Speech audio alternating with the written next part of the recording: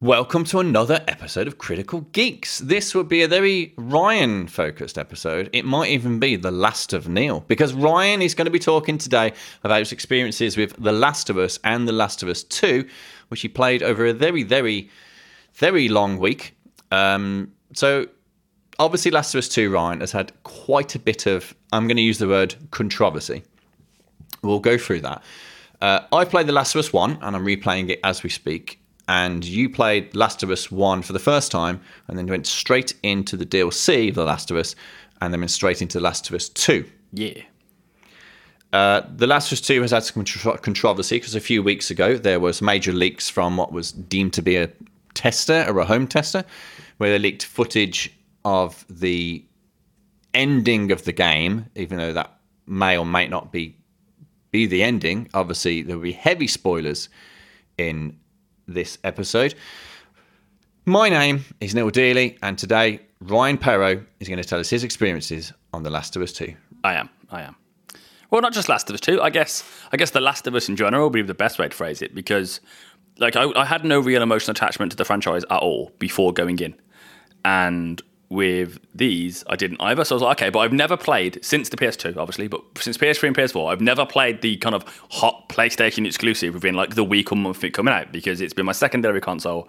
And I'm like, I'll get around to it when I get around to it. I've had other stuff to play. So if Last of Us 2 coming out, and obviously Game Hype sent a review copy, so I'm like, yes, I get to play this.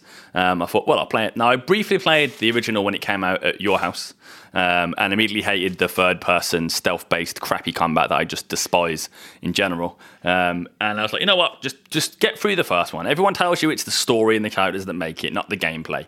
So just play it. It's 15 hours of your life, see what happens. Yeah, it's not a long game. It's not a short game. But in this way, I get to experience the kind of hype of Last of Us 2 when it comes out, as opposed to playing it 7.5 years later and kind of trying to work out why people liked it so much. I very much enjoyed Last of Us 1. I hated the combat, but the story and the characters. Joel, I thought was a prick, pretty much all the way through. I thought nearly everyone in this universe is a prick. I guess it's just the state of survival in this world, isn't that most people are assholes. I mean, obviously, you have the really emotional start with Joel losing his daughter on, breakout day and whatever they called it. And then obviously he becomes a hard and horrible man. It skips 20 years. I hate that in narratives. Do you know what? When I played it again, I play it as we speak. Didn't remember it being 20 years. And I was like, that's a heavy, massive jump. And I always kind of feel those jumps in apocalyptic films stupid, because I immediately go, we wouldn't survive 20 years. Well, Humans wouldn't survive 20 years of this. From a writing standpoint, it just saves you time and effort. Like, you don't have to worry about how did the world fall apart and how did we knit it back together. You just kind of go, well, it fell apart, bam, now it's fixed. You don't have to do the legwork of how did we get there. And let's be honest, for the most part, the legwork of how you got there isn't interesting. Like, the story you're telling is interesting, not the actual kind of minutiae of how the world reformed itself. But I still hate time jumps in narrative anyway. But it jumps 20 years. Joel's obviously became a much harder, closed off person than he was before, and then over the course of the game he kind of opens up and gets to know Ellie, and then sees her as the daughter he lost, and kind of replaces with her. And then he makes the big decision in the first game that the cure Ellie has inside her isn't worth her life, so he murders the Fireflies and pisses off with Ellie and lies to her about what happened. And I'm like, oh, that was great. And then obviously at the end, when I can't remember what her name is, I'll say it's Martha, but it might not be, he's like, don't take her, leave me, let me live. And Joel just shoots in the face twice and is like, nah, you'd never stop looking for her. I was like, oh, Joel's an asshole. Yeah. But I get why he's doing it, and this makes sense to me. And then I played the DLC, which I thought was great, and it flushed out Ellie as a character, and you saw the loss of her innocence from, even though the world's a shithole, there's still some level of childhood innocence that people have, and you watch Ellie lose that in the DLC, and you're like, okay, fair enough. Yeah, because in the game early on, in the first Last of Us, she's a jokey, snarky kid. She's making jokes about Bill's porn collection and comics, and she steals some, and she's giving him sass and sticking his finger up at him. Because when I started The Last of Us 1, we won't go into too much Last of Us 1, but when I started it recently, I thought, oh no, I just played the DLC because I haven't played the DLC before. And it said, have you played The Last of Us? Like, yes, I played The Last of Us. But when it starts that DLC, it's set about halfway through the game. Yeah. And I was like, oh no, hang on, this is going to make any sense. So as someone who hasn't played that DLC, I'm guessing when she's away, when Joel's injured, she toughens up a bit, because that's the point in the game where you control her and therefore have to kill lots of people and stab people and murder them. And it must be that toughening up that causes her to become like another character in the game as a killer and a murderer, rather than the bratty kid you've been escorting the entire time. Yeah, she does what she has to get her and Joel through it. Yeah. Which is a kind of, I guess, a constant theme of the entire world of Last of Us is people do what they have to do to survive. Which I guess neatly brings us on to The Last of Us 2. That game starts. I'll be honest with you, there are so many black screens in this game with a date or a day. It's like Seattle Day 2, 4 years ago, 6 months before, that it jumps around all over the place. And it wasn't confusing at the time because I was watching it progress over the course of a week as opposed to like trying to remember it now, but it's difficult to explain. When the game's set over a set amount of time, Jackson's community has kind of grown into like the kind of like big secure village. People go out on patrols. Ellie's 18 now. It's like 4 years after the end of the original game, basically. Ellie's grown up. Her and Joel are a bit frosty, but you get little bits of narrative and explanation dropped throughout the course of the game. So it's not like you find out why she's pissed at Joel until, I don't know, say 10 hours in. And then the game manipulates kind of what you see as their Joel and Ellie's relationship throughout the game. One minute is like they hate each other, and then there's one moment where Joel takes Ellie to a dinosaur museum for her birthday, and there's like a surprise, and then it's this really nice kind of moment when they're in like a space shuttle and they kind of bond as like father and daughter, and it does that a lot. It plays with, I don't mean plays in a manipulative way, but it shows you the kind of complex relationship that these two people have. It's not all Joel's a hero, Joel's fantastic, Ellie's great, Ellie's fantastic, aren't we both wonderful people? It shows you the complicated relationships that people have, where you can have that relationship with Joel, but then be pissed off at him for something, or he can overstep, and it's the mess of humanity, which I liked.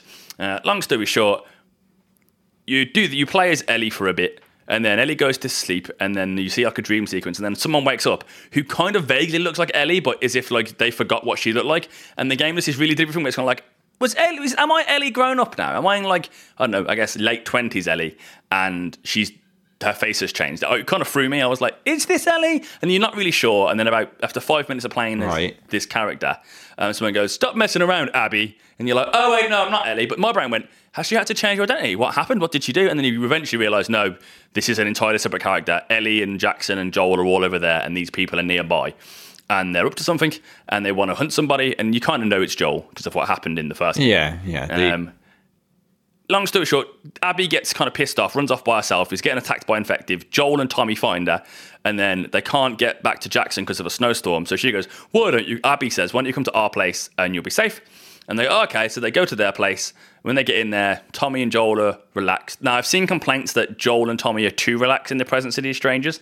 But this is the problem, is the game's seems got an issue of it needs to show, don't tell.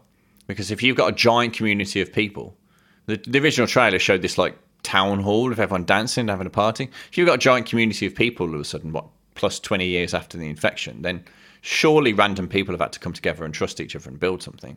Yeah, so like it's surely you're at the point where like they're like, well, we need to get as many people in as possible because we are rebuilding.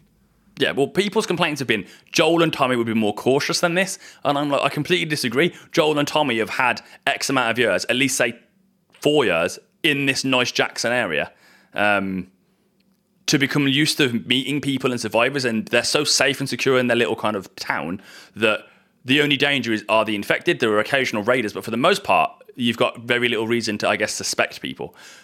Turns out, Abby and the gang shouldn't be trusted. They knock out Abby and the gang killed Joel. Is that an episode of Always Sunny in Philadelphia? Yeah, it is. Abby and the gang killed Joel, and then they kill Joel. Ellie is trying to rescue Joel or find Joel where he is because she's worried that he's trapped. There's some stuff with a girl that Ellie's kind of dating and not dating, complicated and stuff, and it's not really important, to be honest. Mm-hmm. Like, it's not a real... Well, it's kind of a court. Their relationship's an interesting part of the plot because it's a relationship. I mean, I heard that people were upset that Ellie was a lesbian, and I'm like, okay, grow up. Right, see you later. End of. Like, that's... Those people must not have played the DLC for the first game. No, I would guess not. But because it strongly hints that she's having her first hormonic reactions to a girl. Well, why is it still a question in 2020? It's like, well, we'll get into the Ellie, get into the anger anyway. Ellie is gay. End of. If you've got a problem with it, that says more about you than Naughty Dog in the game. But Ellie goes off to try and find them, and that's when she should in the same place as Abby. And then Abby beats the shit out of Joel, beats him to death with a golf club, runs off, and Abby's all like, "I'll kill you," and it's all angry. And then essentially that's the game's plot. From that point on, Ellie is on a revenge quest to murder everyone involved in Joel's death. And then the game will suddenly go, ooh, but the Abby character, let's flash back to the first game when Joel shot those doctors and surgeons at the Firefly base. Turns out the doctor he shot was Abby's dad, and Abby is on her own revenge quest to get revenge on Joel. But that seems to me a problem, that you've got two characters out for revenge at different times, but one's already got their revenge. So she's achieved her goal and revenge.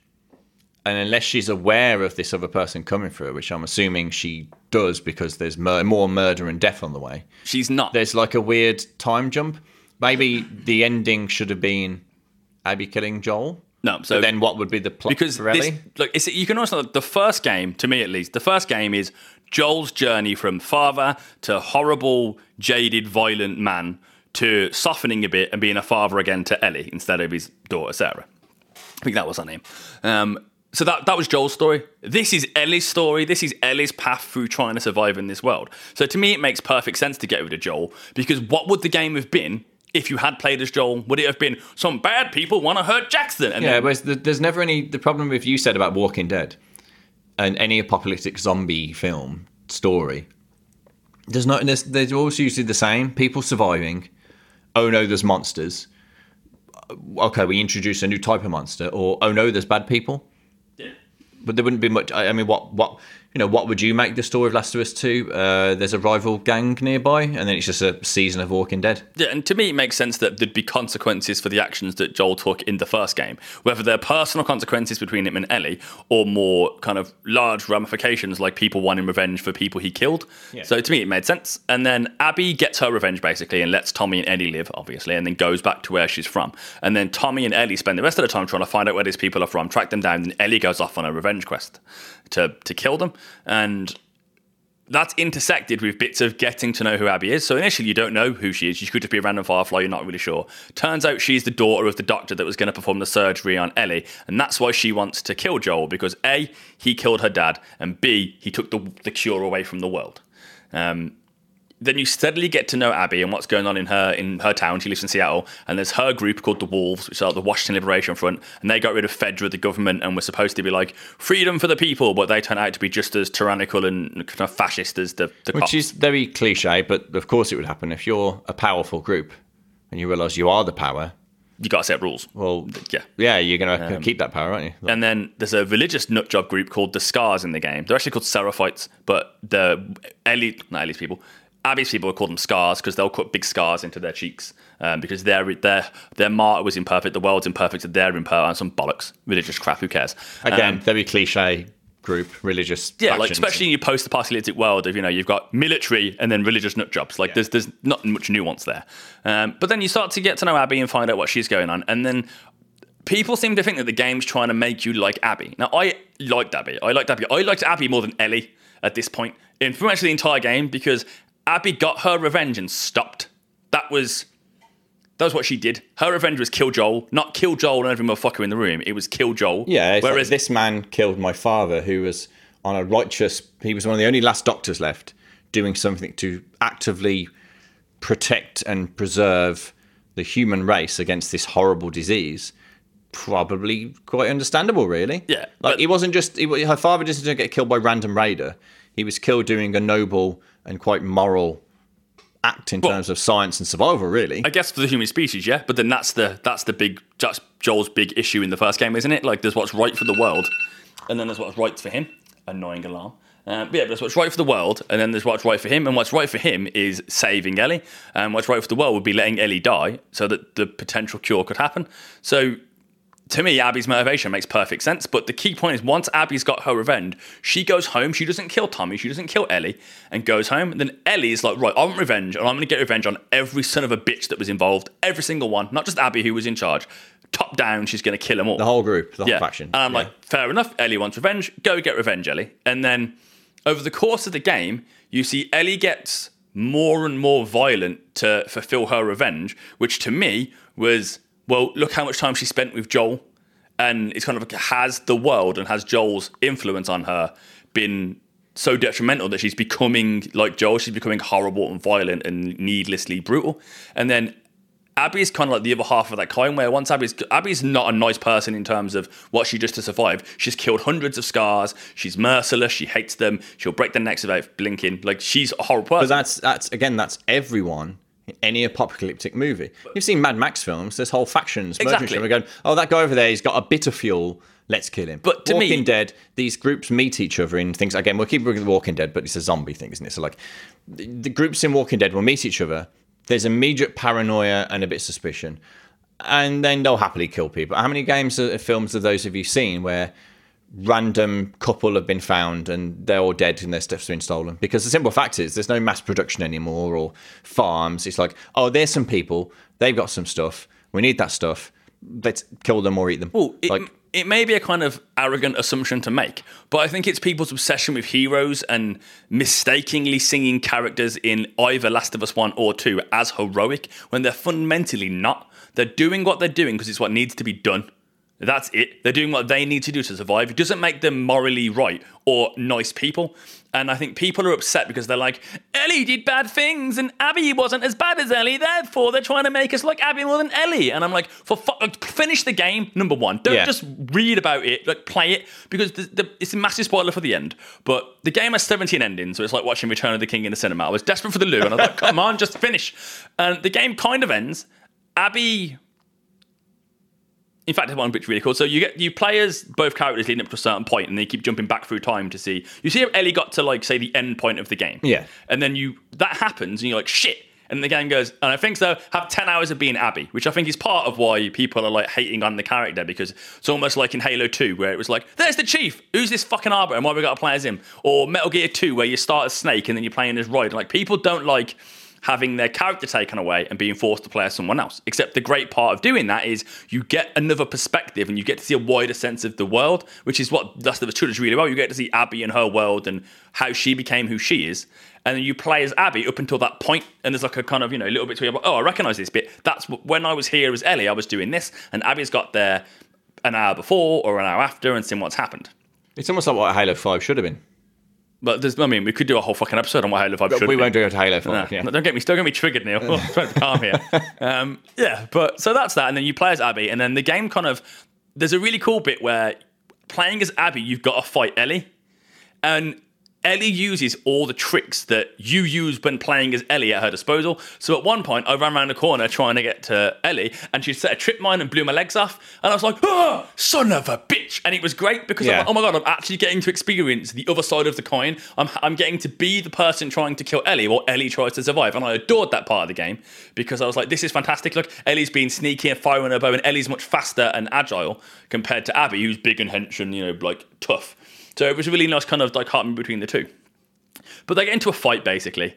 And then Abby's like, don't let me see you again. Fuck off, Ellie. After beating the shit out of Ellie. She could have killed Ellie, and she doesn't. She's like, well, that's it. Let's just call it quits. Off we go. Separate ways. Then it cuts, again, another time jump. Ellie and Dinah, who's like her girlfriend, who's pregnant with some of the dudes. That's the lady in the original trailer who she's dancing with, isn't it? Yes. She's had the baby, and they're retired on a farm raising cattle or sheep or whatever, and they're having a life. And you're like, what the fuck? This is a strange ending. And because it's The Last of Us, this section probably lasts for about 45 minutes. But I'm constantly going, oh my God, raiders are going to come. Oh my God, I'm stressed. Like every room I walk into with Ellie holding this baby, I'm like, oh my God, there's going to be a gunshot, because that's the world of The Last of Us. Yeah, it's a horrible world. And they're presenting this picturing scene with Ellie and this, and you're like, Ellie's moved on. Oh my God, there's peace. Yay. Like, I'm glad Ellie's found peace. And then Tommy suddenly rocks up and is like, I know where Abby is. Let's go kill the bitch. But because of stuff that happens to Tommy in the game, he's not really able to go and physically do this. So he's basically, look, Ellie, you promised we'd get revenge. Go finish the job. And then Dinah's all like, no, Ellie, I can't take this. Don't get revenge. And I'm sitting there going, don't do it, Ellie. Don't you got most of your revenge. Just leave it. Don't turn into Joel. Don't become this horrible, violent person that Joel wouldn't want you to be. But Ellie can't help herself. It's almost very Wild West. That's another cliche story. Don't you go out and do that one last job? And he's like, oh, I've got to go do it. I've got to do that last job. And it's like, oh, don't you come back? There's this really heartbreaking scene where Ellie just basically leaves, and Dinah's like, I don't know if I'll be here when you get back, essentially. And Abby just goes, that's on you. I've got to do this. And Ellie goes off to kill Abby. So, but they're also implying that the revenge of Joel and that is more important than her building this new life, a civilized life. Like, again, it's almost idolizing, she's got to do the violence. That's more important than... Well, yeah, she can't build the new life because she's not finished with the old one. And it's kind of like that drags her back in, like, the old person retired, but they're like True Grit, like old retired, maybe back in the game. And she goes off and it's tragic. And then the game has this really weird part where it's all set in Santa Fe in like California and really bright and colourful, which is really, I'm sure they only did it because people complained The Last of Us is too grey and dull because it's set in rainy. Maybe the developers were like, we've got all these colours, come on, let's use them. At this point, the game feels like it's finished, and all of a sudden you're like, what the fuck? And you play as Abby for a bit with the kid, Lev. I can't remember the name of the kid that she's with. Yeah. But then Abby gets captured by a third group, and Ellie's there to kill Abby. So you've got to essentially rescue Abby from the third group, who are just fucking nuts, just some crazy, like, rattlesnake-loving, mental, almost like Colosseum running type these people. These are Seraphites. They're more Seraphites. No, totally separate Because group. this is the thing, that one of the original trailers, I remember, showed the girl who everyone thought was Abby, because they were going, Ellie, sorry, they were going, oh my God, Ellie's super buff now, and she gets cut down, and they clip her wings, remember, they break that one girl's arm. That seemed to me like one of the endings, it's part of the endings of Last of Us 2, because that's Ellie and her friends saving Abby from what it showed in that trailer. So Abby's being hung by the scars and going to be killed. And then those two kids that are called, the girl that has her wings clipped and her arms broken, she's an apostate. She was a part of the group. She broke the group's rules and they're going to kill her. So you've got the scars, who are Abby's enemy because she's a wolf. And then you've got these two traitors that the scars see this kid had, and they're going to kill her too. And then they're rescued by her sibling, who is the trans character in the game, which isn't an issue. It's really well handled. If you've got a problem with it, it's 2020, grow up. I can't be asked to spend like a 45-minute conversation about like, oh my God, no, people that exist in a real world are represented in art. No, because this is the problem. When the trailer came out, you had so many different leaks which were non-linking to each other, but somehow did. Because the problem is there were so many of these leaks and so many people speculating, talking about it. You were like, what the fuck's true and not? There was the imagery of Joel being killed by the golf club, and then it showed Abby, and then everyone said that Abby was the trans character because it was a buff girl, which is so ridiculously insulted at the same time to like trans people. But then there was no mention of the character in the leaks who actually does turn out to be trans. And I remember thinking, I feel so sorry for Naughty Dog because they've made 2 major franchises on PlayStation. Yeah. Their biggest game is Last of Us, and their last game of the generation sequel is absolutely getting fucking torn to pieces on Twitter by people who haven't played the game and have read the leaks, I was saying, inverted finger quotes, and have immediately gone, oh, the game's shit, I've read the leaks. And then people said, you haven't played the game, have you? So shut the fuck up. See, I've had conversations with people who don't like the idea of certain parts of the narrative, and they've watched people play it or read it, and I'm like, to me, you need to play the game. Gaming isn't a passive experience. It's why it's so immersive and engaging in the first place, because you're actively participating in it. So if you're not actively participating in the events, I feel like there's a disconnect and you might not be as invested as you would be otherwise if you were actually playing it. But get back to the plot, and then we'll discuss why I think I've had the reaction I've had opposed to other people's reaction afterwards. But basically, you go and kill these like random third people, release Abby. When you find Abby at this point, she's completely emaciated. She's not this giant, powerful, terrifying figure anymore. She's beaten and worn and bruised, and it's upsetting to see her. But I liked her as a character, so at no point was I like, oh my God, I'm glad you're suffering. I was like, oh my God, look at the physical difference between the one you play as for most of the game and the one you've now seen chained up for however long she's been chained up is staggering. But Ellie's still there for revenge, and Abby refuses to fight her. Now, Abby's still with Lev, the kid she kind of run around with. And Abby's like, you will fucking fight me. Not Abby. Ellie puts the knife to this kid's neck and says, you will fight me or I'm going to kill this kid. So Abby's like, fine, I guess we'll have to fight. And then you have this really well done fight. And then I'm playing as Ellie. Like, bear in mind, I still like Ellie and I like Abby. I haven't got a favourite. I like both characters. But I don't want Ellie to become the violent sociopath that Joel was.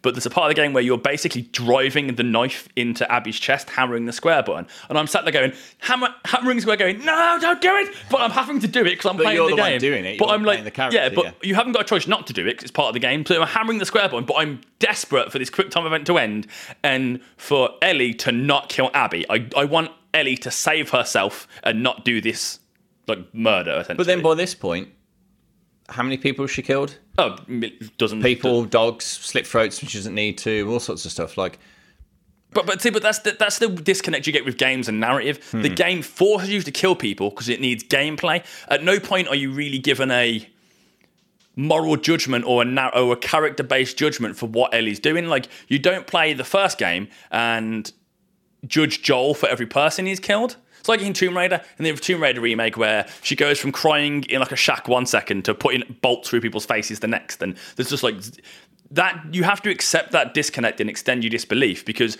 violence is part of the game. Now, the violence in this is very well done, and we'll touch on that later, but I don't think you can be like, oh, essentially anyone she's killed outside of a cutscene, I don't think you can take as like her being a violent person, because the gameplay is forcing you to do it. Yeah. Now, Ellie has been very violent up to this point and killed many people in cutscenes, some of them accidentally, some on purpose.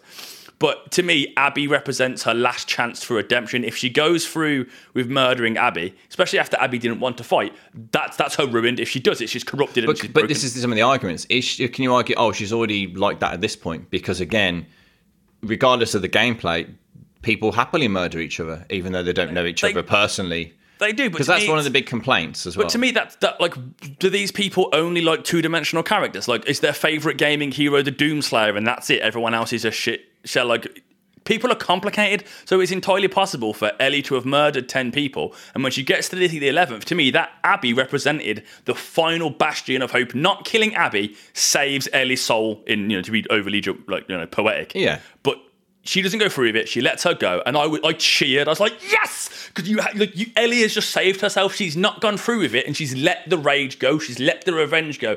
That life that she left Dinah to finish, she's now finished. May not be in the way that people are happy with, but to me, the character has made that choice to go, I'm not that person. I don't want to be that person. And then Abby pisses off, and then the game basically ends. You have a really nice bit with Abby bites off two of Ellie's fingers, and throughout the game, Ellie plays guitar. At one point, she does Take On Me by Aha, and it was great. Aha.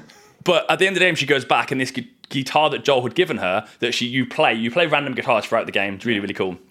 She goes back and she can't play the guitar like she used to, so she tries to play it, but hits bum notes and chords don't sound the same because she can't physically play it because she's missing two fingers. Is that meant to be a metaphor? Yeah, to me it was so insanely poetic. I'm like, see, look what Revenge has done. It's done this and it's ruined. It's killed the music in the world. Yeah. So to play devil's advocate though, a lot of people are angry because they're saying, well, we've got this character who kills Joel at the start, and then you play through a vast portion of the story off to kill her revenge. Now, the problem is you've got a random character who's killed Joel, who the fans obviously jizz over, and have done for a long time. There's only been one game, and you brought up this earlier, there's a giant gap between years in real life, between the releases of the two games. So then, of course, the game then says, oh, now play as the character you've been hunting and you've been hating for the last 12 hours.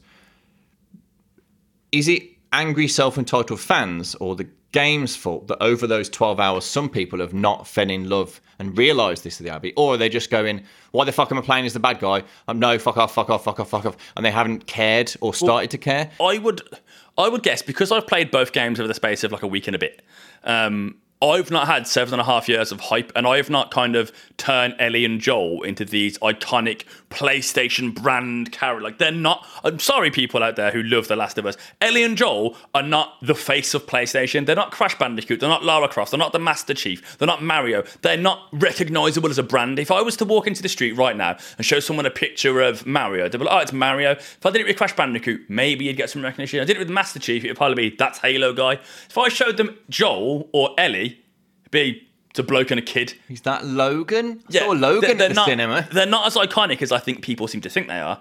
But because I didn't have 7 years to kind of immortalise and kind of hype up the new game, I just went one, bang, bang, next, and played them. I didn't kind of revere them in the way that these guys have. But I think that the way Naughty Dog set up Abby and like her justification for what she's doing was done really well, because you've basically seen two revenge stories and how one person... how it changed one person and didn't change another. And they couldn't really do that without making you play as that character, because it tried to make the violence seem and the revenge seem horrible. Like, games get criticised for glorifying violence all the time. And people, like regular listeners, will know how much you and I love Doom 2016 and the complete demon slaying orgy that it is. Yeah, it's just joy personified. It is. And like, your heart's pounding, like metal's riffs are blaring, and you're like, yeah! The violence in Last of Us is the complete opposite. Every single act of violence, whether you're playing as Abby or you're playing as Ellie, is horrible. The gore is disgusting and horrible. Stabbing someone in the neck and watching arterial spray pump out is disgusting. The facial animations as you strangle someone and they panic because they realise they're going to die is horrible. Trip mines going off and blowing limbs apart. Shooting people in the arm and their arm falls off and they're lying on the ground screaming. They do a really cool thing where I'll snipe off NPC A's arm, and then NPC C, who can see where she is, will go, Neve! And be really upset that their friend's died. So every time you kill even an NPC, it's very grounded, and it's like, holy fuck, I'm killing people, but it's what I'm having to do to get to where I need to do. Again, to go back to the first game, it's doing what you have to do to survive, and it's horrible all the way through. The violence is so well done in this game that it's not enjoyable. It's just a necessary evil. Well, they're violent worlds, and the problem is, just like you said before, when you're killing people, they're just probably other groups surviving, and there's some more people. Because in a world like that, you're either going to run away from someone else or try and kill them immediately because you assume they're trying to kill you, and you run away because they assume they're trying to kill you. No one's going to have a nice chat with each other. Well, I think it's have nice chats. I mean, unless this like weird you said, assumption that somehow Ellie and Joel were heroic. It's like, where in the game did either one of them display any kind of heroic valor? Let me ask you a question about Last of Us 1. So Last of Us 2 portrays Ellie as the bad girl because she killed Joel. Who's the bad guy in Last of Us 1?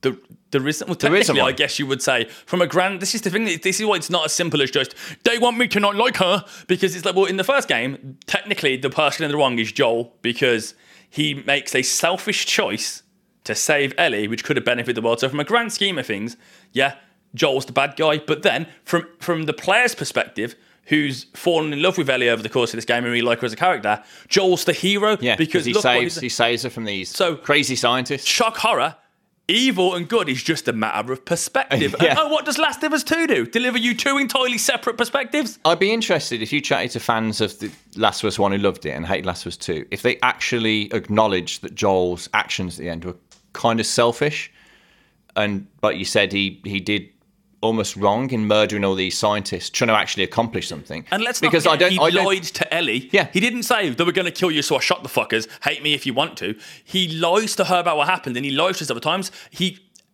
Ellie works out what's going on, basically, and in The Last of Us 2, and you see a flashback, there's lots of flashbacks, and confronts Joel about it, and basically says, if you don't tell me the truth, I'm not coming back and you're fucking dead to me. If you tell me the truth, I'll come back to Jackson and we'll see what goes down. He tells her the truth.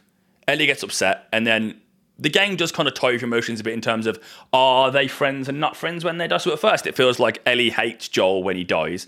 But again, there's a difference between being mad at someone and someone else killing them. Like, it doesn't mean that just because she's mad at him on Tuesday and someone kills her on Wednesday, she doesn't care on Wednesday, because she still cares about Joel. She's mad at him. But then by the end of the game, you find out that they'd patched things up and they were friends, and would explain why the revenge was so important to her, because Joel meant so much to her. Not that I ever questioned that, because, well, characters have depth, and I feel some of the people that are complaining about this game don't understand how to write characters. Well, I don't. For example, so the section in Last of Us 1 with Bill, Joel and Bill know each other, yeah. And there's a section where Bill talks about his partner, and he's, I had a partner, but he's like, fuck partners.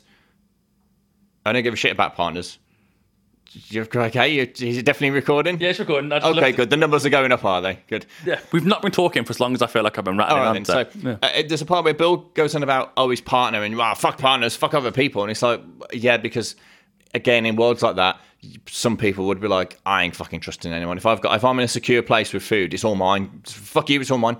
And then Bill finds his partner he's hung himself. And he's a little bit emotional. But then he realises that the partner was hoarding some of his stuff, and he took the car battery, and he's like, fucker, fuck him. Guess what you fucking deserved? And then the partner writes a letter going, no, I can't stay with you anymore, get fucked. So even two people who are presumably meant to be this affectionate, loving couple, because he's presumed he's gay because of magazines, and he keeps saying partner in a particular way.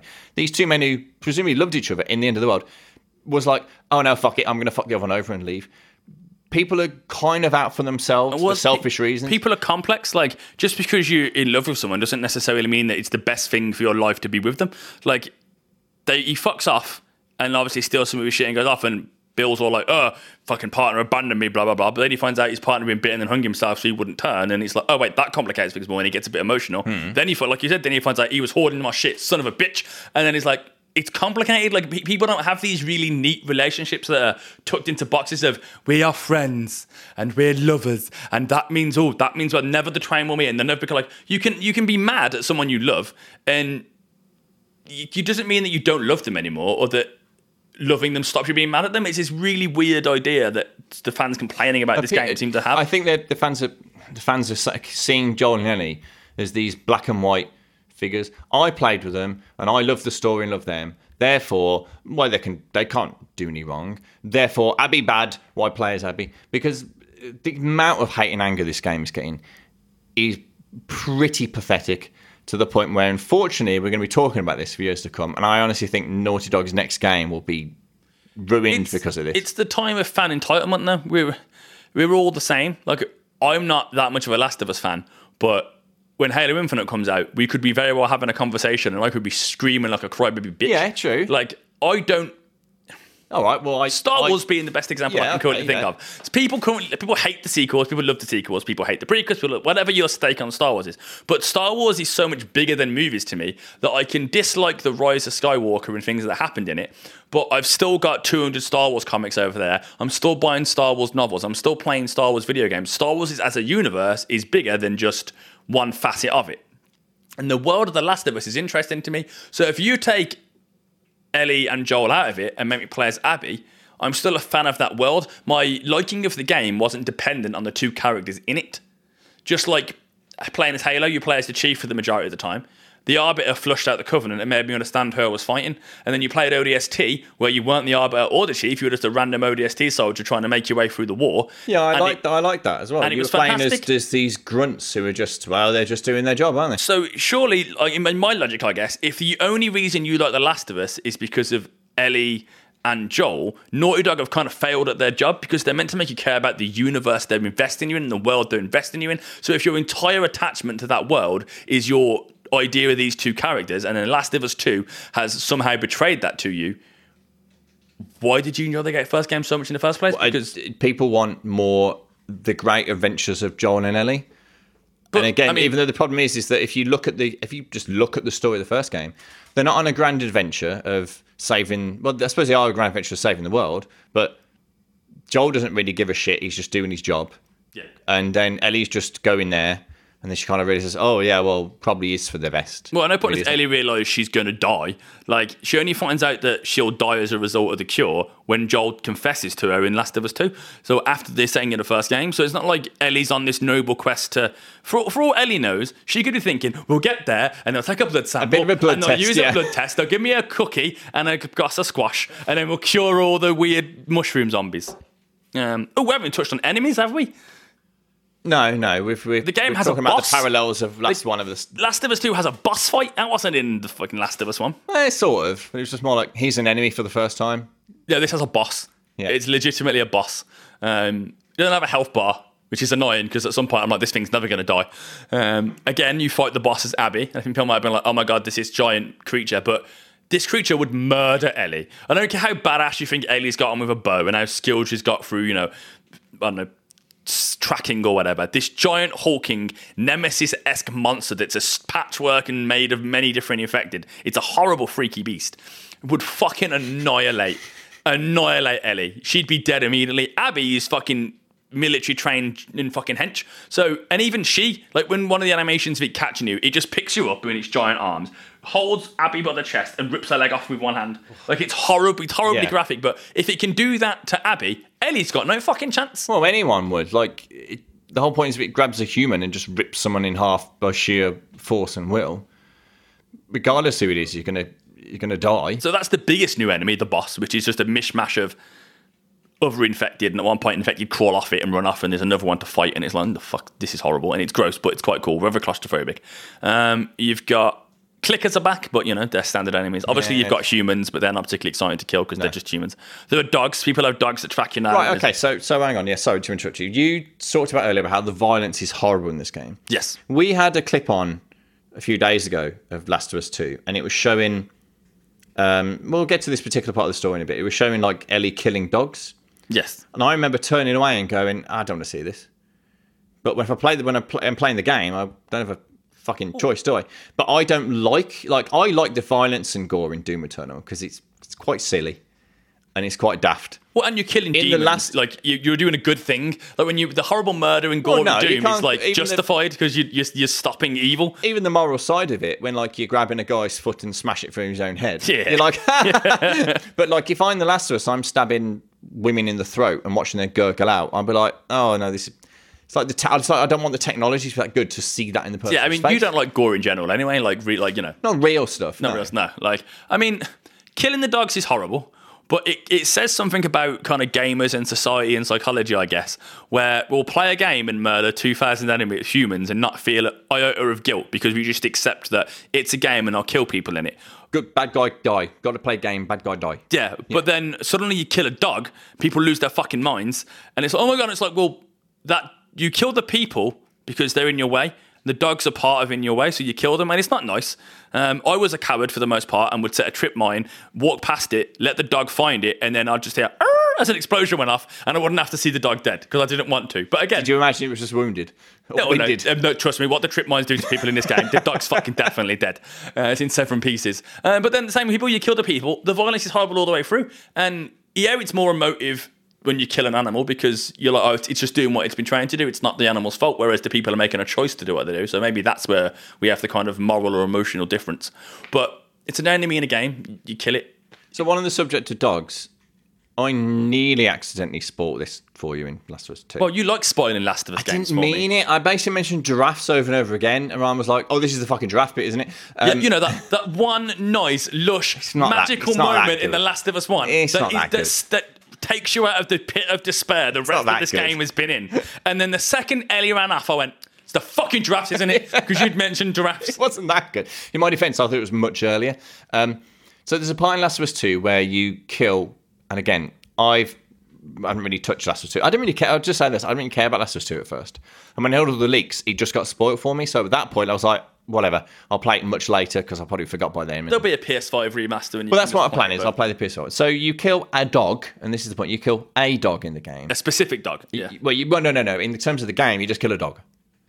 Well, no, it's again. This is where it's like it's missing out on if you've not. But this is my point. If you've not played it. No. But no. My point is that in terms of you playing Gazelle, you get attacked by a dog and you kill the dog, and then someone goes, my dog, and then later on, you realise that particular dog belongs to Abby and was her dog, and you have to play catch with it and bond with it. But again, is it the game's fault that it sets you up for an emotional moment that should have been flipped, where you should have played as the dog with Abby and liked Abby and her story and her people and everything else, and then had the moments with Ellie? But then does that make Ellie out as a bad guy? Because then, people are obsessed with this idea that Ellie's the bad guy in the game, and I'm like, what game franchise have you fuckers been playing? No one's the good guy. No one's the bad guy. No, but that's my point. If you play as Abby first and the game introduces new character and the gamers are like, oh, who's this new character? They're kind of screwed in a way, because if you play as Abby first and you play through the whole thing as Abby and go, Abby. Oh, Abby's got a dog. Oh, no, save Abby and the dog. And then Abby's segment ends with her battering Joel to death. People will be like, what the fuck? I want to kill her. But then if you have Abby...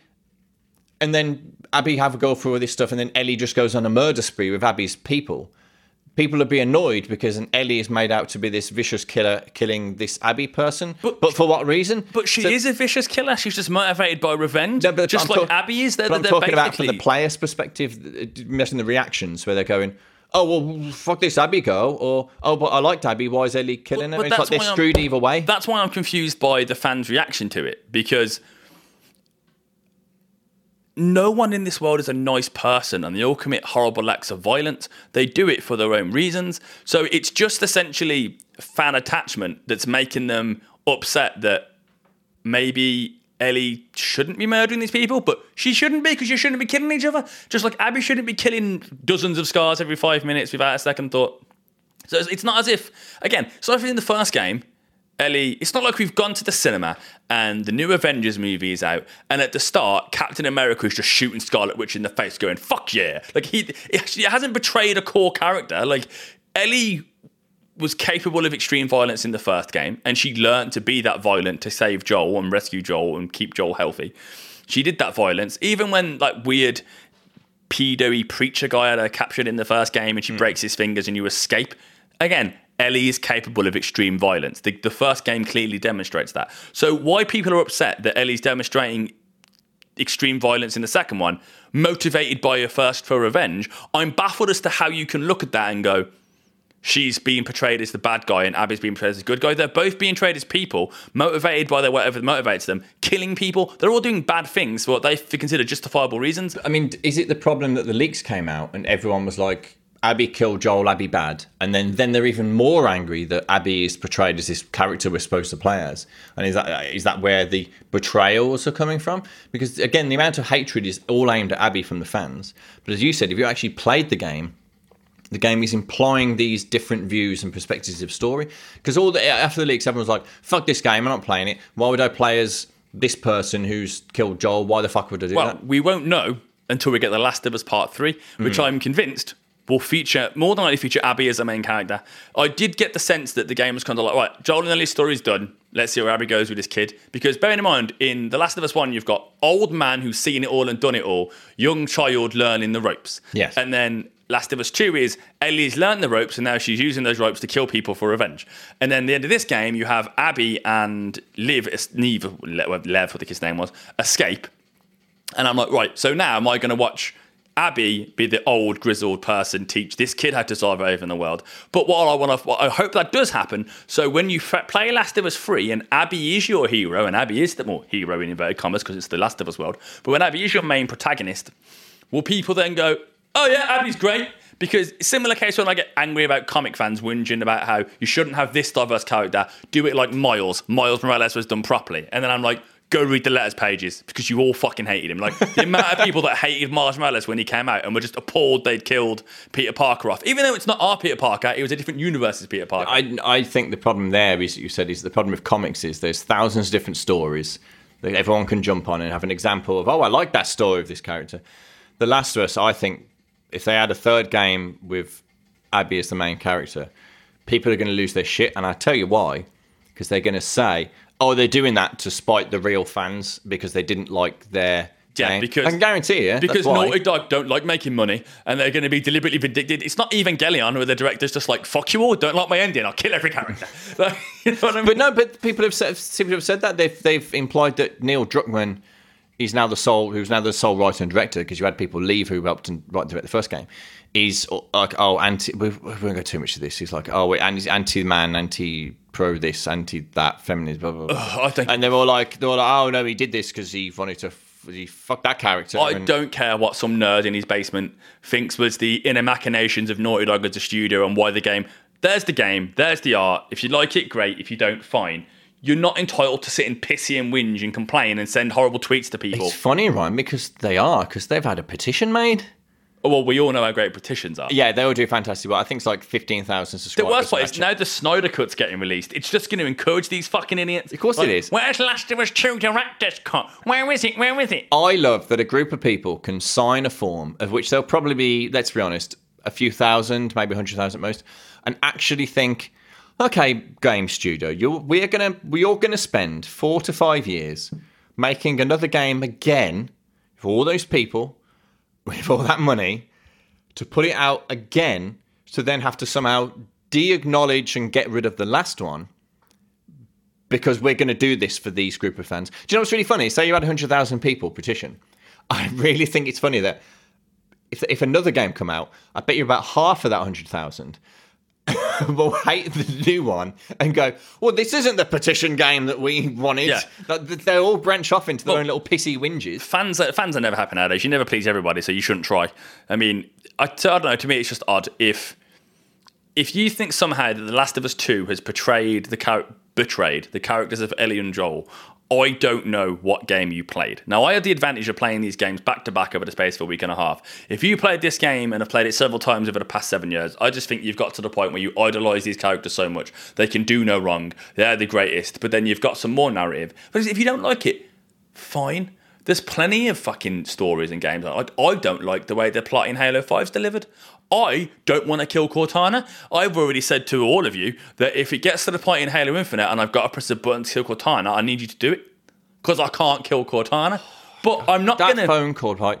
Neil, can you come round, please? I'll give you chicken and rice if you press one button on the controller for Here's me. a day milk. I hope there's a fucking achievement for it. Press X. I'd never want that achievement. But my point is, like, I'm attached to Katana and I have, like, 15 years. But even if that does happen, I'm not screaming on the internet at 343 going like, you ruined Halo. I don't like how the story's delivered. It was too much of a, tell, don't show. In that case, you just got told that stuff happened. You need to see it. Well, we get That's the time jumps, though. But it was just, I don't hate Halo now, and I'm not screaming at Brian Reed for ruining it. And, it's not like, Frank O'Connor, how dare you, you've betrayed my childhood. Like, grow the fuck up. Like, if you're that upset by the art, stop buying it.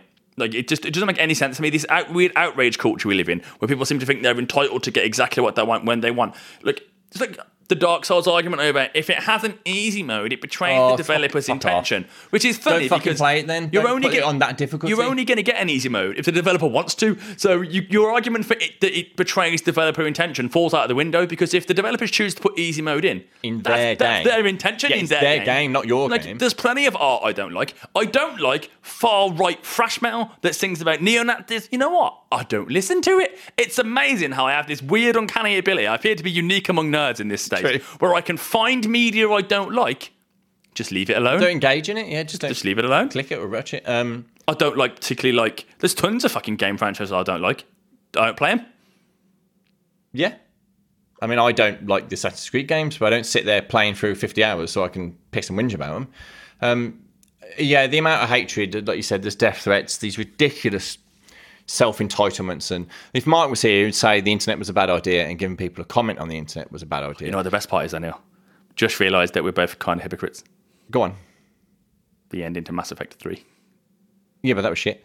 Well, honest, I've already thought of a defence for myself already, and it's that I don't think we were mad that the ending to Mass Effect 3 was one we didn't like.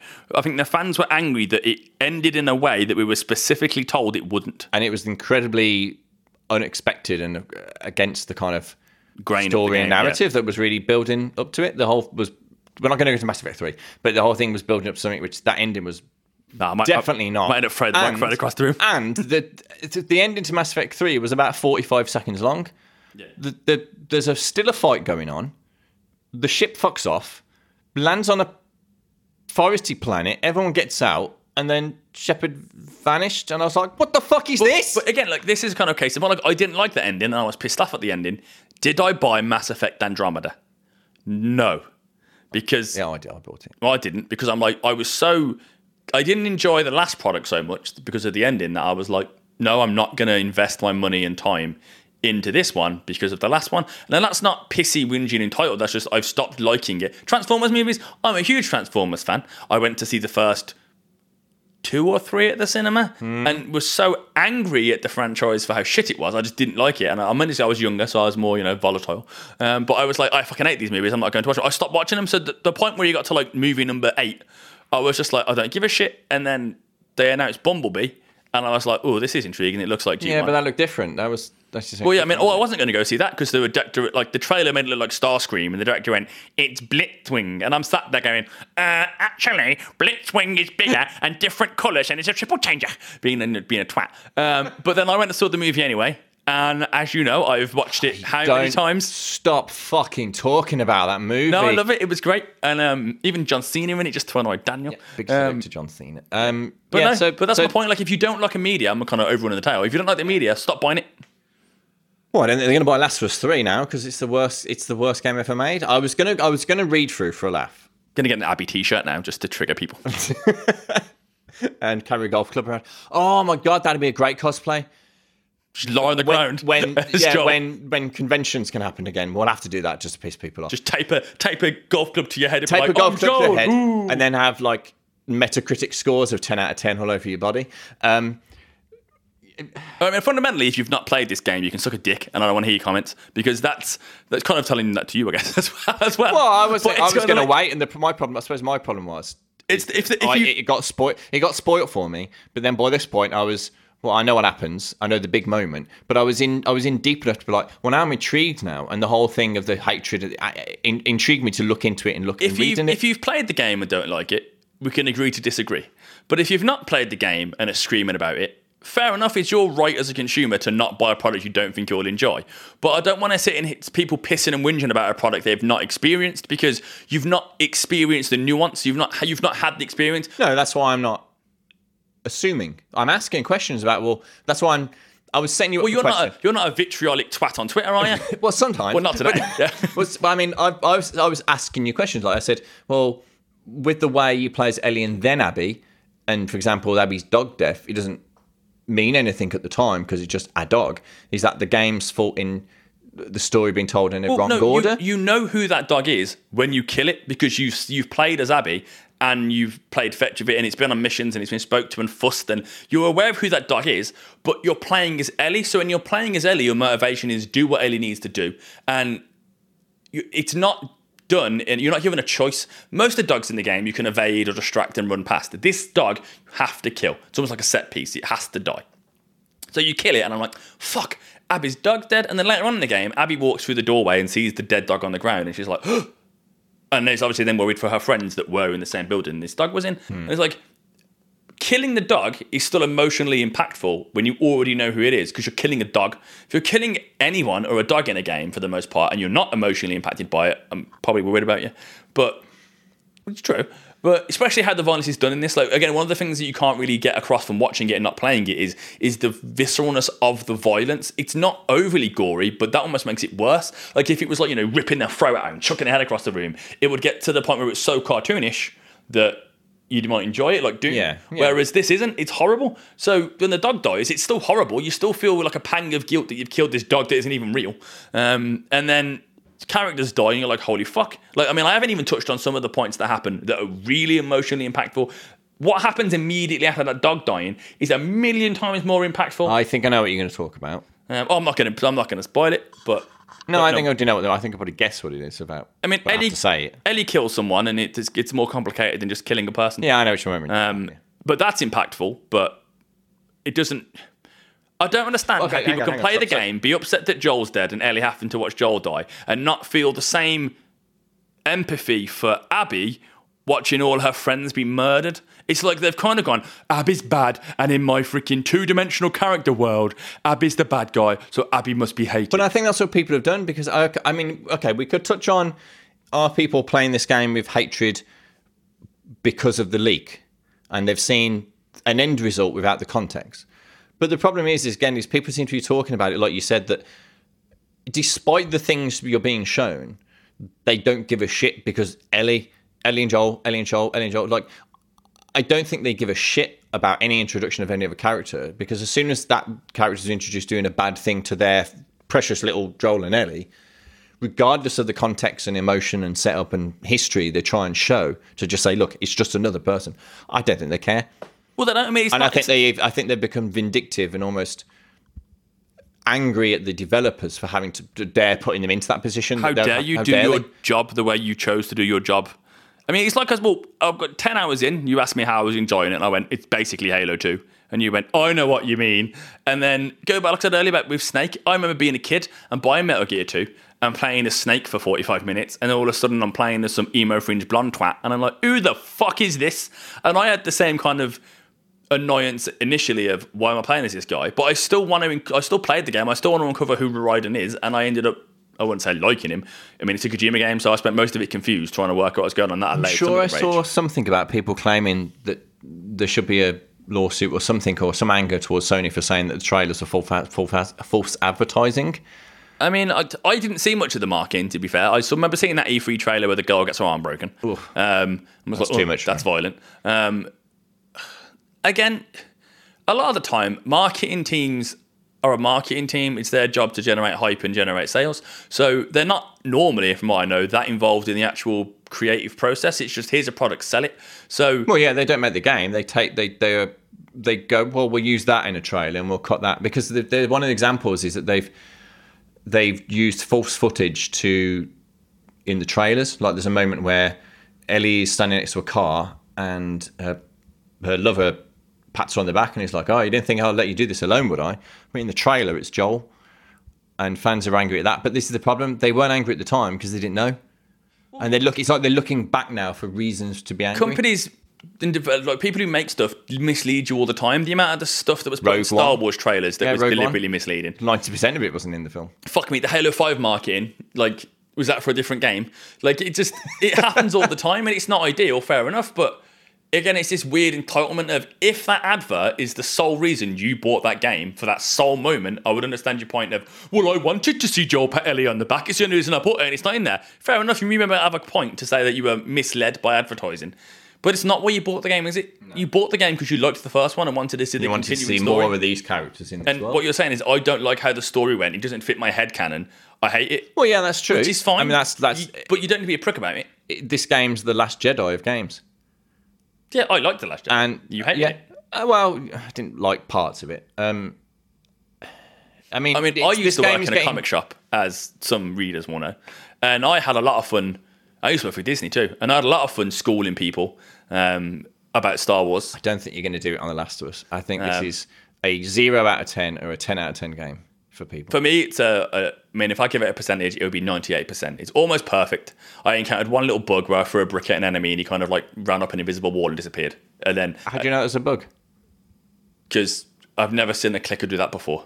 Maybe he's really fit. Maybe he's a unique clicker. Very athletic. No, like he glitched away. He disappeared. Well, it was so there you weird. go then. He maybe had that power. He evolved. But I didn't encounter a majority of bugs. I've seen people complaining about physics bugs with like the ropes and stuff, and I'm kind of like, it's a bug. Well, it's also a very impressive piece of physics. I think the problem is if you're initially pissed off by this game, you'll nitpick at it. If you're initially neutral or enjoying the game, you just accept bugs as bugs.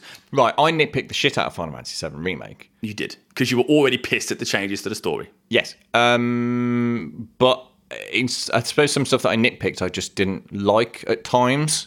This game's padded, Ryan. Yeah, okay, padded. that's not a nitpick, that was a complaint. Like the combat, I had circumstantial dislikes, but for the most, I didn't hate the combat. There was just parts of it, and I was just like, ugh. But I was between that conflict of RPG and action game. Where Last of Us 2, it's just, I'm not going to use the word unwarranted hate because that would suggest it's a perfect game that no one can dislike. And I can completely see why people are angry at them seeing this character just be taken away suddenly and then be expected to play as because in some people's eyes, they're not going to like or care about Abby at all because they've done this deed to one of their characters that's completely unforgivable. Like, much like Ellie is not going to forgive Abby, even though he kind of does at the end of the game, of course.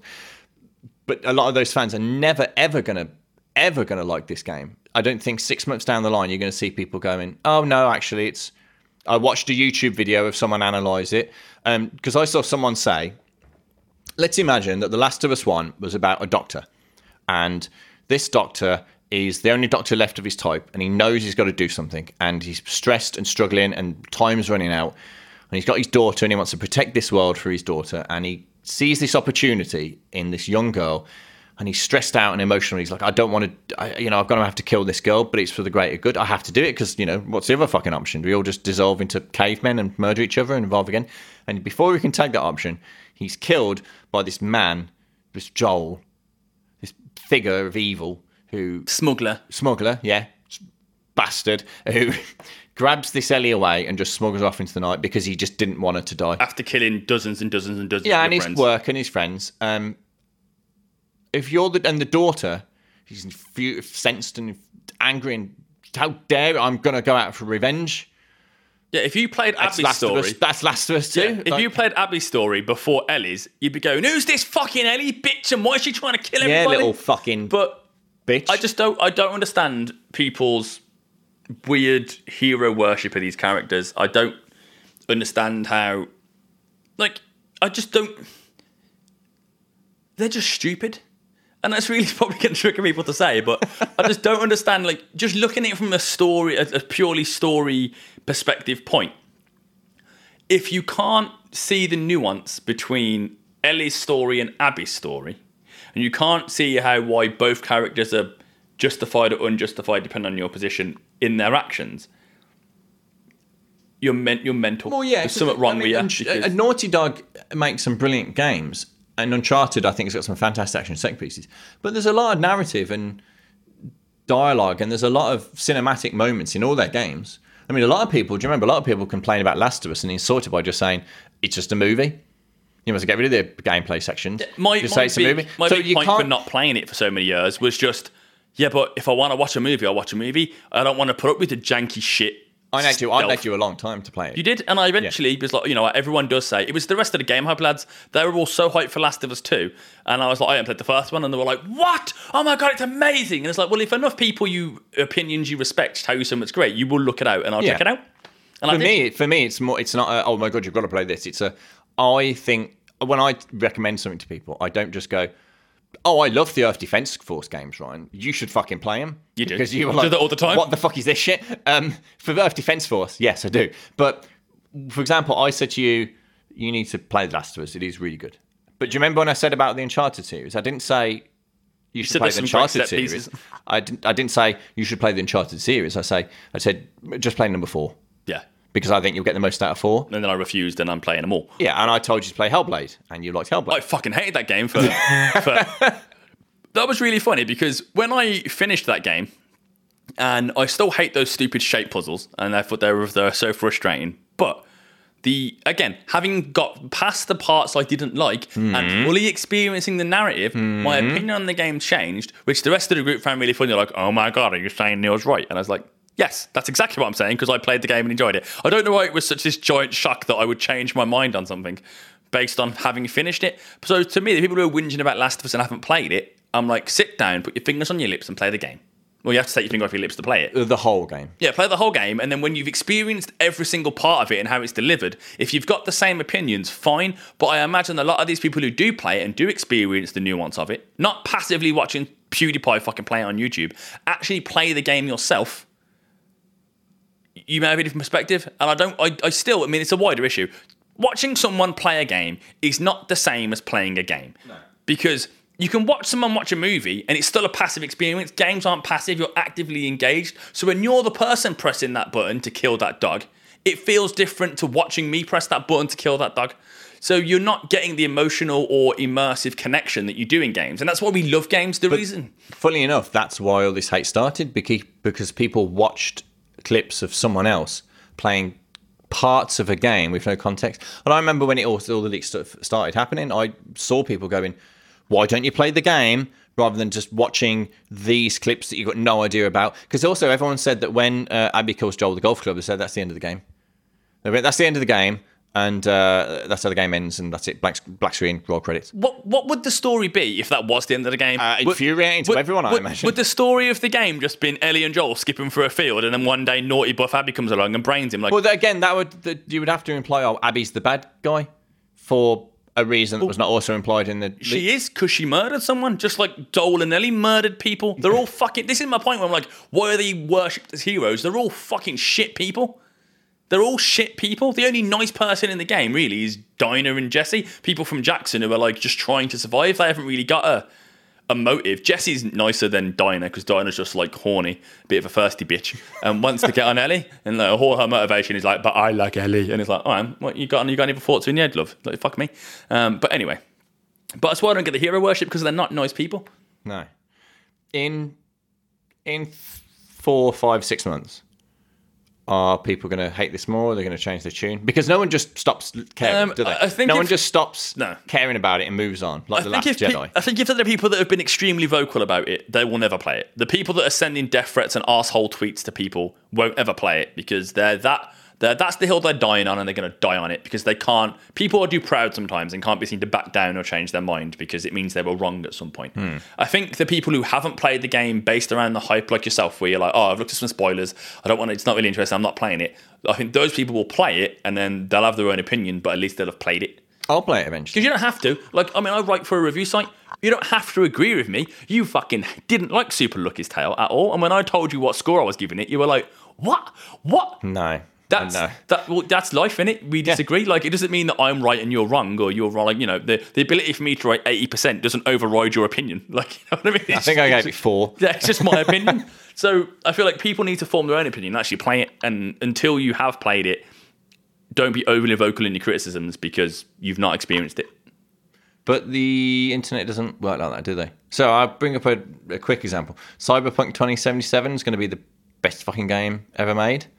Apparently. And if it isn't, people are going to probably turn on that. Well, we were all laughing the other day when they were looking at the customization options for your character, and there's only one vagina option.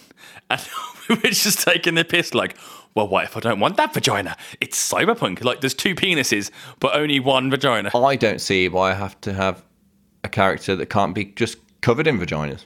Just a walking vagina. Just floats magically through the cyberspace. Yes. I mean, again, Cyberpunk's one of these games where it will offend all different portions of Twitter.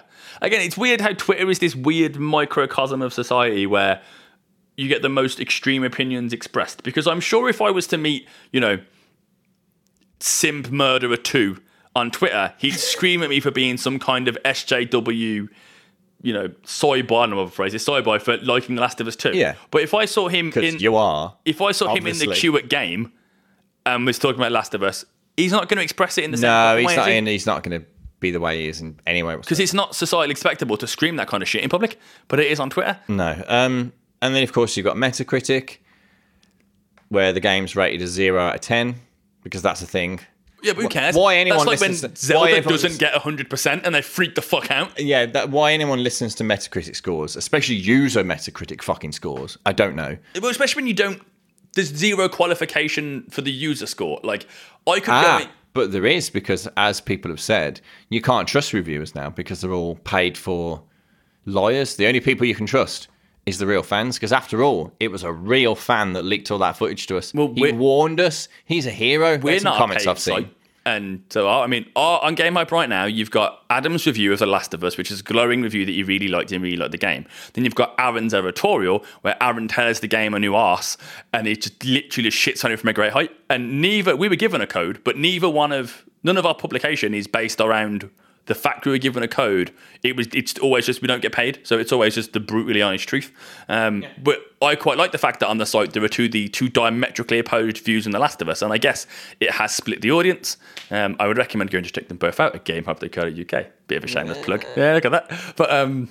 But no, it's just it is one of the things, and the controversy to me is less important in the game. I had a fantastic fucking time playing it. I would like you to play it because I'd like to see your take on it. I want to talk about The Last of Us with people who've played the game. I don't really want to talk about people who haven't played the game hating the game because it's irrelevant. Well, I don't think I very much I'm going to hate it. I've loved everything Naughty Dog. But I'll get my revenge now, Neil. You spoilt giraffes for me, so zebras or zebra. Someone say to you, zebra. More zoo animals. Zebra. Oh, that's boring. Zebra, Neil. But what do you do with the zebra, Ryan? Not telling you. Do you ride it around chopping zombies' heads off? Just zebra. Oh, no, but there is a fantastic bit on horseback when the wolves attack the Scar village and it's all on fire, just burning at the night time, and Abby's on a horse with Lev. I'll have to look up this character's name. And you're riding... You just played it? Like 5 days ago. I mean, this is the worst part. So a lot of people got upset about the trans character. I can't remember the trans character's chosen name, but I remember their dead name. Ooh. Which, only because that's how you find this. I guess if people want to talk about it, I want to talk about it. The trans character is a young boy who was born a girl, shaved their head because they didn't want to be married off to some twat. And then when you're playing as Abby and you're with this character and you go into Scar territory, and one of the Scars sees the character and goes, Lily, you never should have came back. But you've been calling the character and his sister's been calling him. It's complicated. Lev for the past 10 hours and 5 minutes of knowing him. So it only gets brought up because the other characters bring you up. And then after the fight's over, Liv says, do you want to know why they're calling me Lily? And Abby's response is, do you want to talk about it? Lev says, no. Abby goes, don't matter, and does it, and you just carry on. Yep, done. And I've seen people upset that trans characters are in it, and I'm kind of like, why are you upset that art's reflecting real life? I don't understand what your issue is. It's not a particularly political statement. The game doesn't take a stance on it. It isn't like, No, it's just a sentence. At no point are you walking down Seattle dodging Scars and a pride float goes past. Like, you know what I mean? It's a non-issue. It's just the character's in there because trans people exist. Now, obviously, me and Dan went to be going once about the trans character in Mass Effect Andromeda, which I've not played. And Daniel says that it was really poorly done and hammered in, and the character shouldn't have been in there. Well, it doesn't sound like the one in The Last of Us is poorly done. No, it's not. If anything, the whole sentence explains the history of that character, which is already explained through the storytelling, and that's why they left. Well, yeah, essentially. Like, you find out why they left, you find out what's going on, you find out the character's trans. At no point does it affect the gameplay or the story in any other way of, this is that character's experience. It's like, there you go. So you don't really need to talk about it, because that's that character's experience. Like, you know, at the end of Metroid, when you find out Samus was a girl. Oh, and everyone jizzed their pants. Did they? Because obviously I wasn't playing games and I was young and I just wasn't involved. But no, I know, but apparently... If we found Nintendo magazine and went back, where people are like, what? A girl? Oh! No, I think they thought it was really cool. But again, that's going to be down to, I guess... we need Mark, don't we? Because he's the only one who plays old games. Yeah. I guess that when you get down to it's a feminist argument about women are only seen as acceptable with power when they're masculine in their lifestyle. So we like Lara Croft because she's sexy, which appeals to us. But she kicks some ass. But she's badass with guns and kicks ass. She's not validated as a woman through traditionally feminine traits, which is weird because feminism tries to disable gender roles anyway. But do you know who I would make a woman to trigger the internet? Which character I'd make a woman? I would guess, but tell me. Doom Marine. The Doom Marine to be a girl. Yes. But the best part is, wouldn't change anything, would it? The Doom Marine would still just be as badass. No. Because the Doom Slayer is the Doom Slayer? Yeah. Doom Slayer would kick everyone. But if you've not played Last of Us 2 and you are a whingy little twat on the internet, play the fucking game and then we can talk. If you're a whingy twat about Last of Us on the internet, I would probably say in this particular case, you're never going to play that game. And if anyone tells you to play it because you go, oh, it's a deep, interesting story about these characters, your response would probably be either, fuck you, you're a shill idiot, or no, fuck you, it did this to the character I loved. Ooh. Play and talk, or don't and shut up. That's basically what it comes down to. I think you're barking up the wrong tree to think that the internet and gamers, particularly now, are going to adopt that attitude in any way whatsoever. I've seen a lot of people say, "Fuck off! It's not the way the leaks were." But unfortunately, with the way the internet is and gamers now, they're so self-entitled and angry and demanding of what their story and precious commodity should be. As soon as that horse has bolted, that's it. You done? Well, yeah, it's like the majority. I mean, all right. They're not going to give a shit. It's done. That Last of Us 2 has probably had all its sales now. Well, Bravely, the whatever it's called, Bravely Second, the Bravely Default sequel, beat Last of Us 2 in sales this week, apparently. Turns out it's because it was £2.49 at Argus, which I found out too late. Oh, that's really irritating. Okay, yeah. It's £2.50 at Argus. So obviously for that period, it fucking massively sold out. All of Argus's stock disappeared, and it was like, oh, look what's gone up in the sales. That's why it went up in the sales. Not because people hate Last of Us 2 and suddenly love this game. It's because it was £2.50. Well, Last of Us 2 is like one of the best-selling games on PlayStation now. Also, what I also find really funny, I meant to mention this earlier, but to go back to people complaining about false advertising, hang on a minute, it's a Sony first-party game, and suddenly false advertising is a problem for people. Killzone, Ridge Racer, the entire PS2 launch lineup, Sony in general are fucking full of bullshit. They always have been. It's why every E3 I always wait for the day 2, the day after the Sony conference, so you can actually find out what they actually said. Prime example being when Xbox announced all their DRM shit, and everyone was suddenly were like, no, that's terrible. This is how you share a game on PlayStation. And then Jeff Healy, in a Game Trailers interview, asked the head of PlayStation at the time, will your console have DRM features? And he went, not on our first-party games. And he went, you didn't answer my question. Will it have DRM on your console? And he went, not on our games. And Jeff Healy's like, no, will DRM be possible on your console? And he went, well, if third-party developers want to do it, that's up to them. And he was like, so that's a yes then. It will have DRM on it.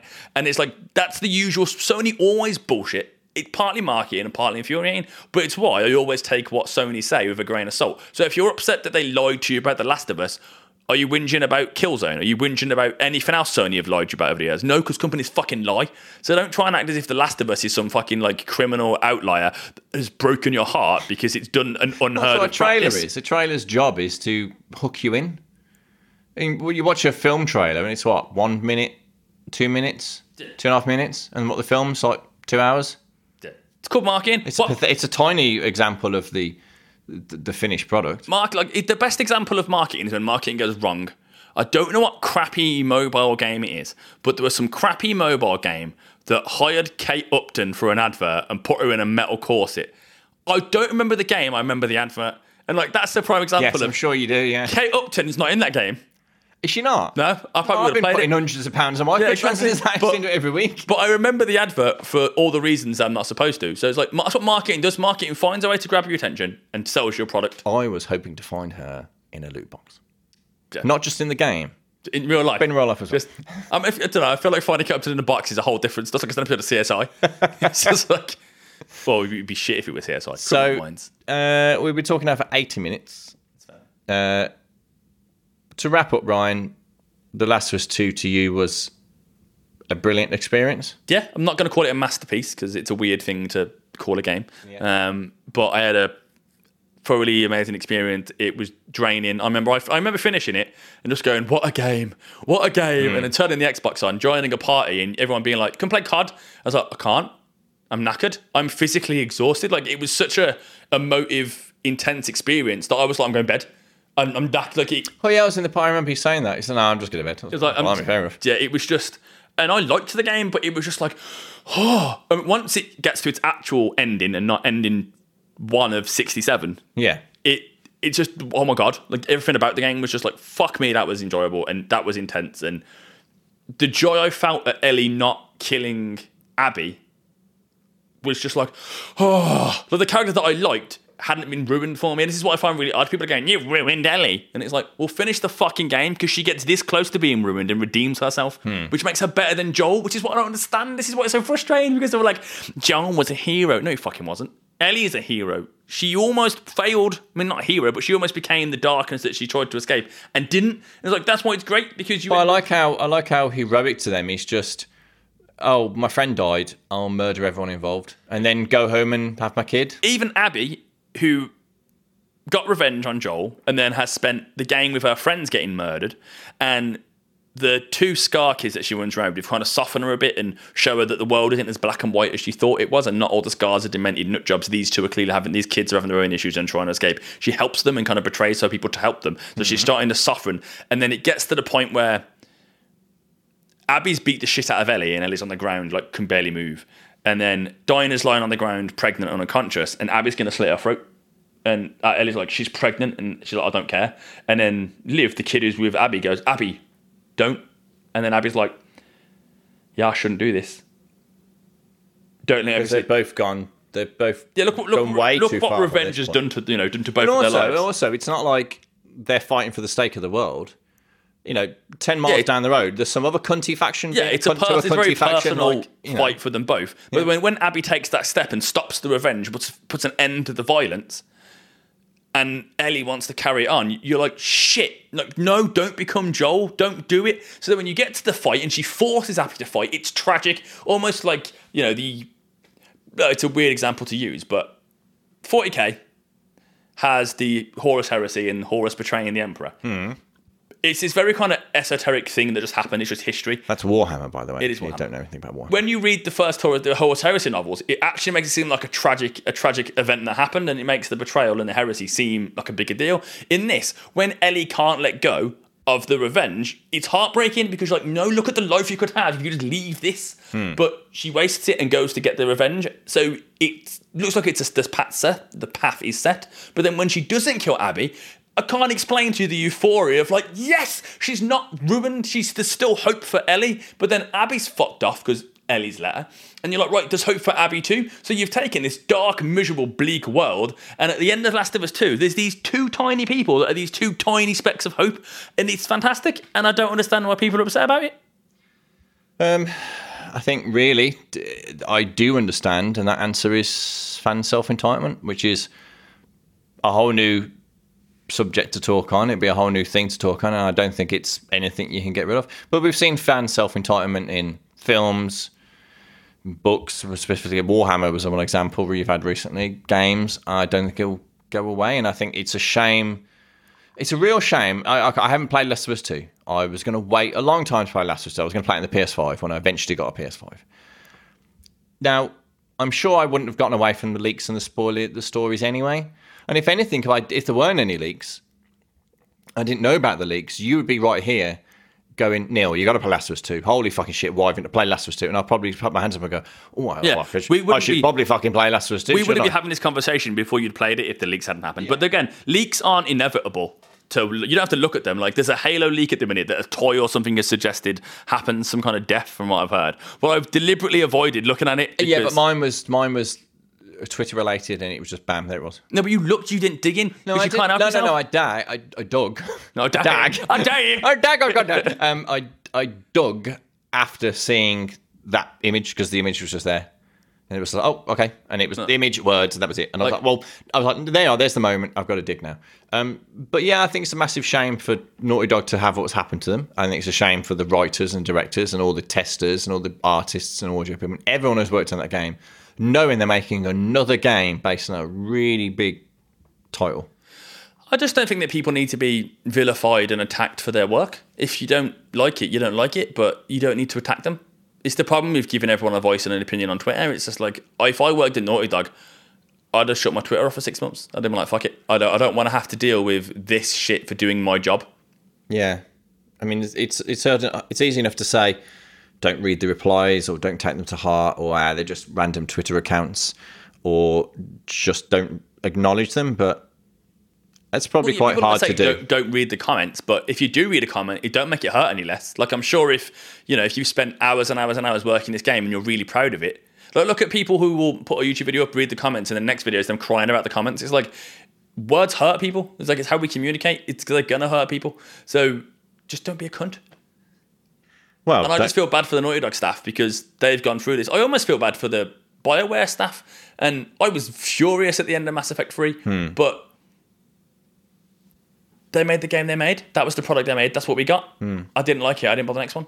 That's if you want to express your displeasure to Naughty Dog, don't buy their next game. But then all you're really doing then is cutting your nose off to spite your face because they've got a new product that you might enjoy. Well, do you know what? Buy second hand, then they don't get money, and you get to at least play it and have an opinion. But then if you did like it, give them some money for a DLC or something.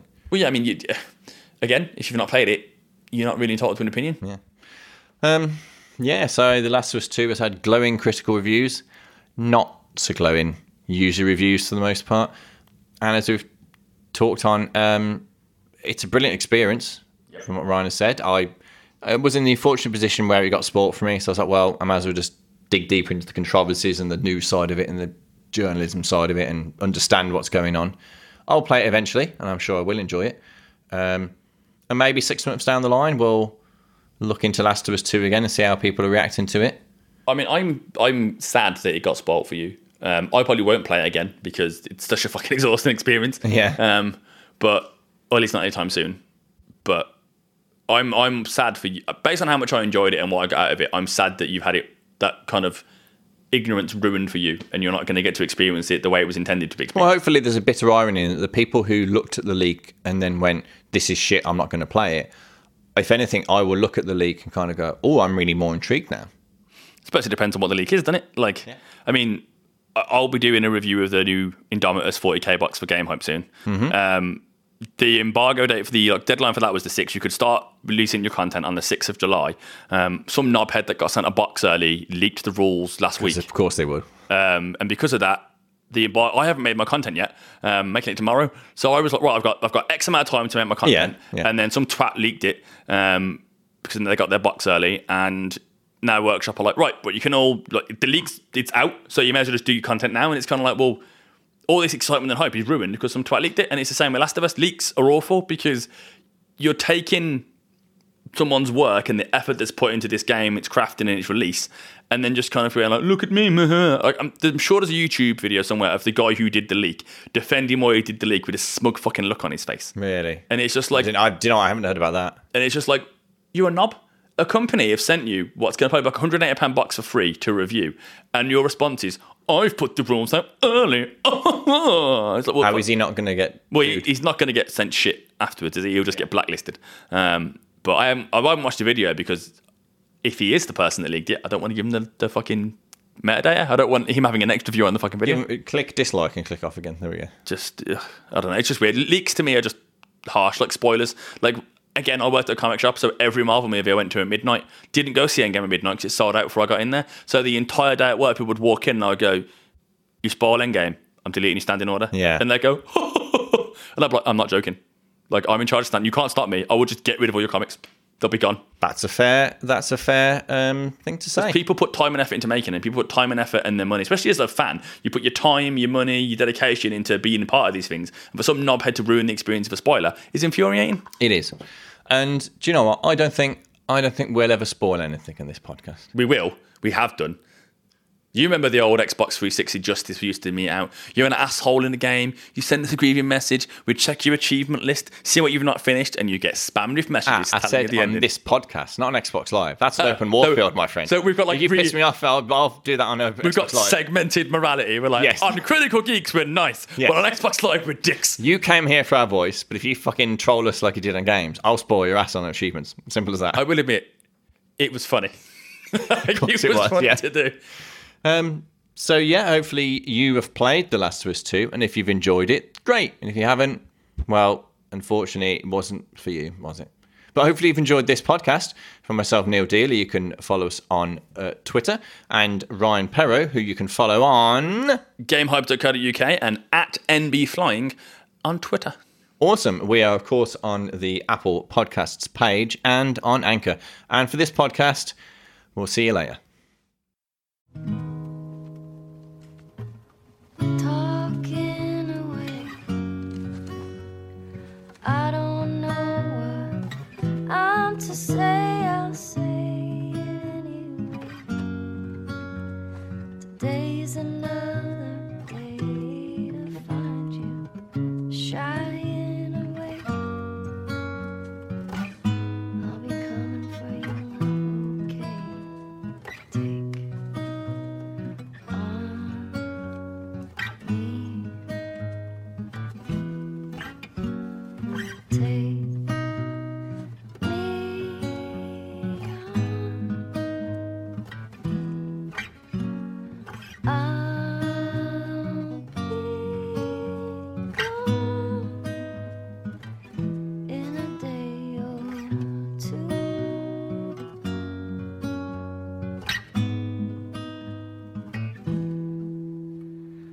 needless to say, I'm odds and ends, but I'll be stumbling away, slowly learning that life is okay. Say after me, it's no better to be safe than sorry. Take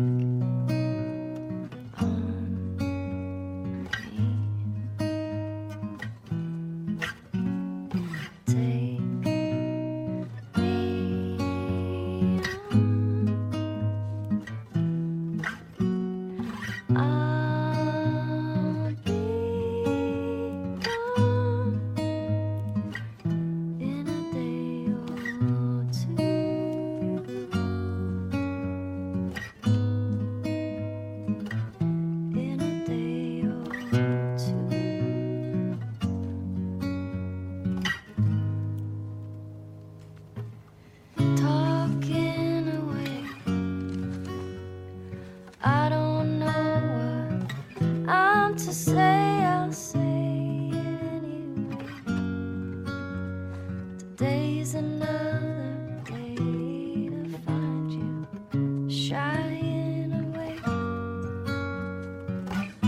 I'll be coming for you, okay? Take on me. Take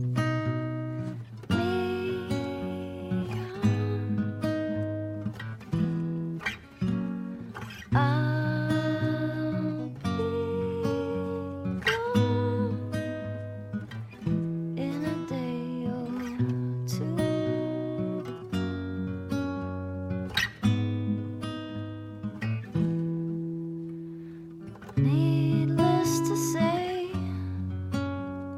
I'm odds and ends, but I'll be stumbling away, slowly learning.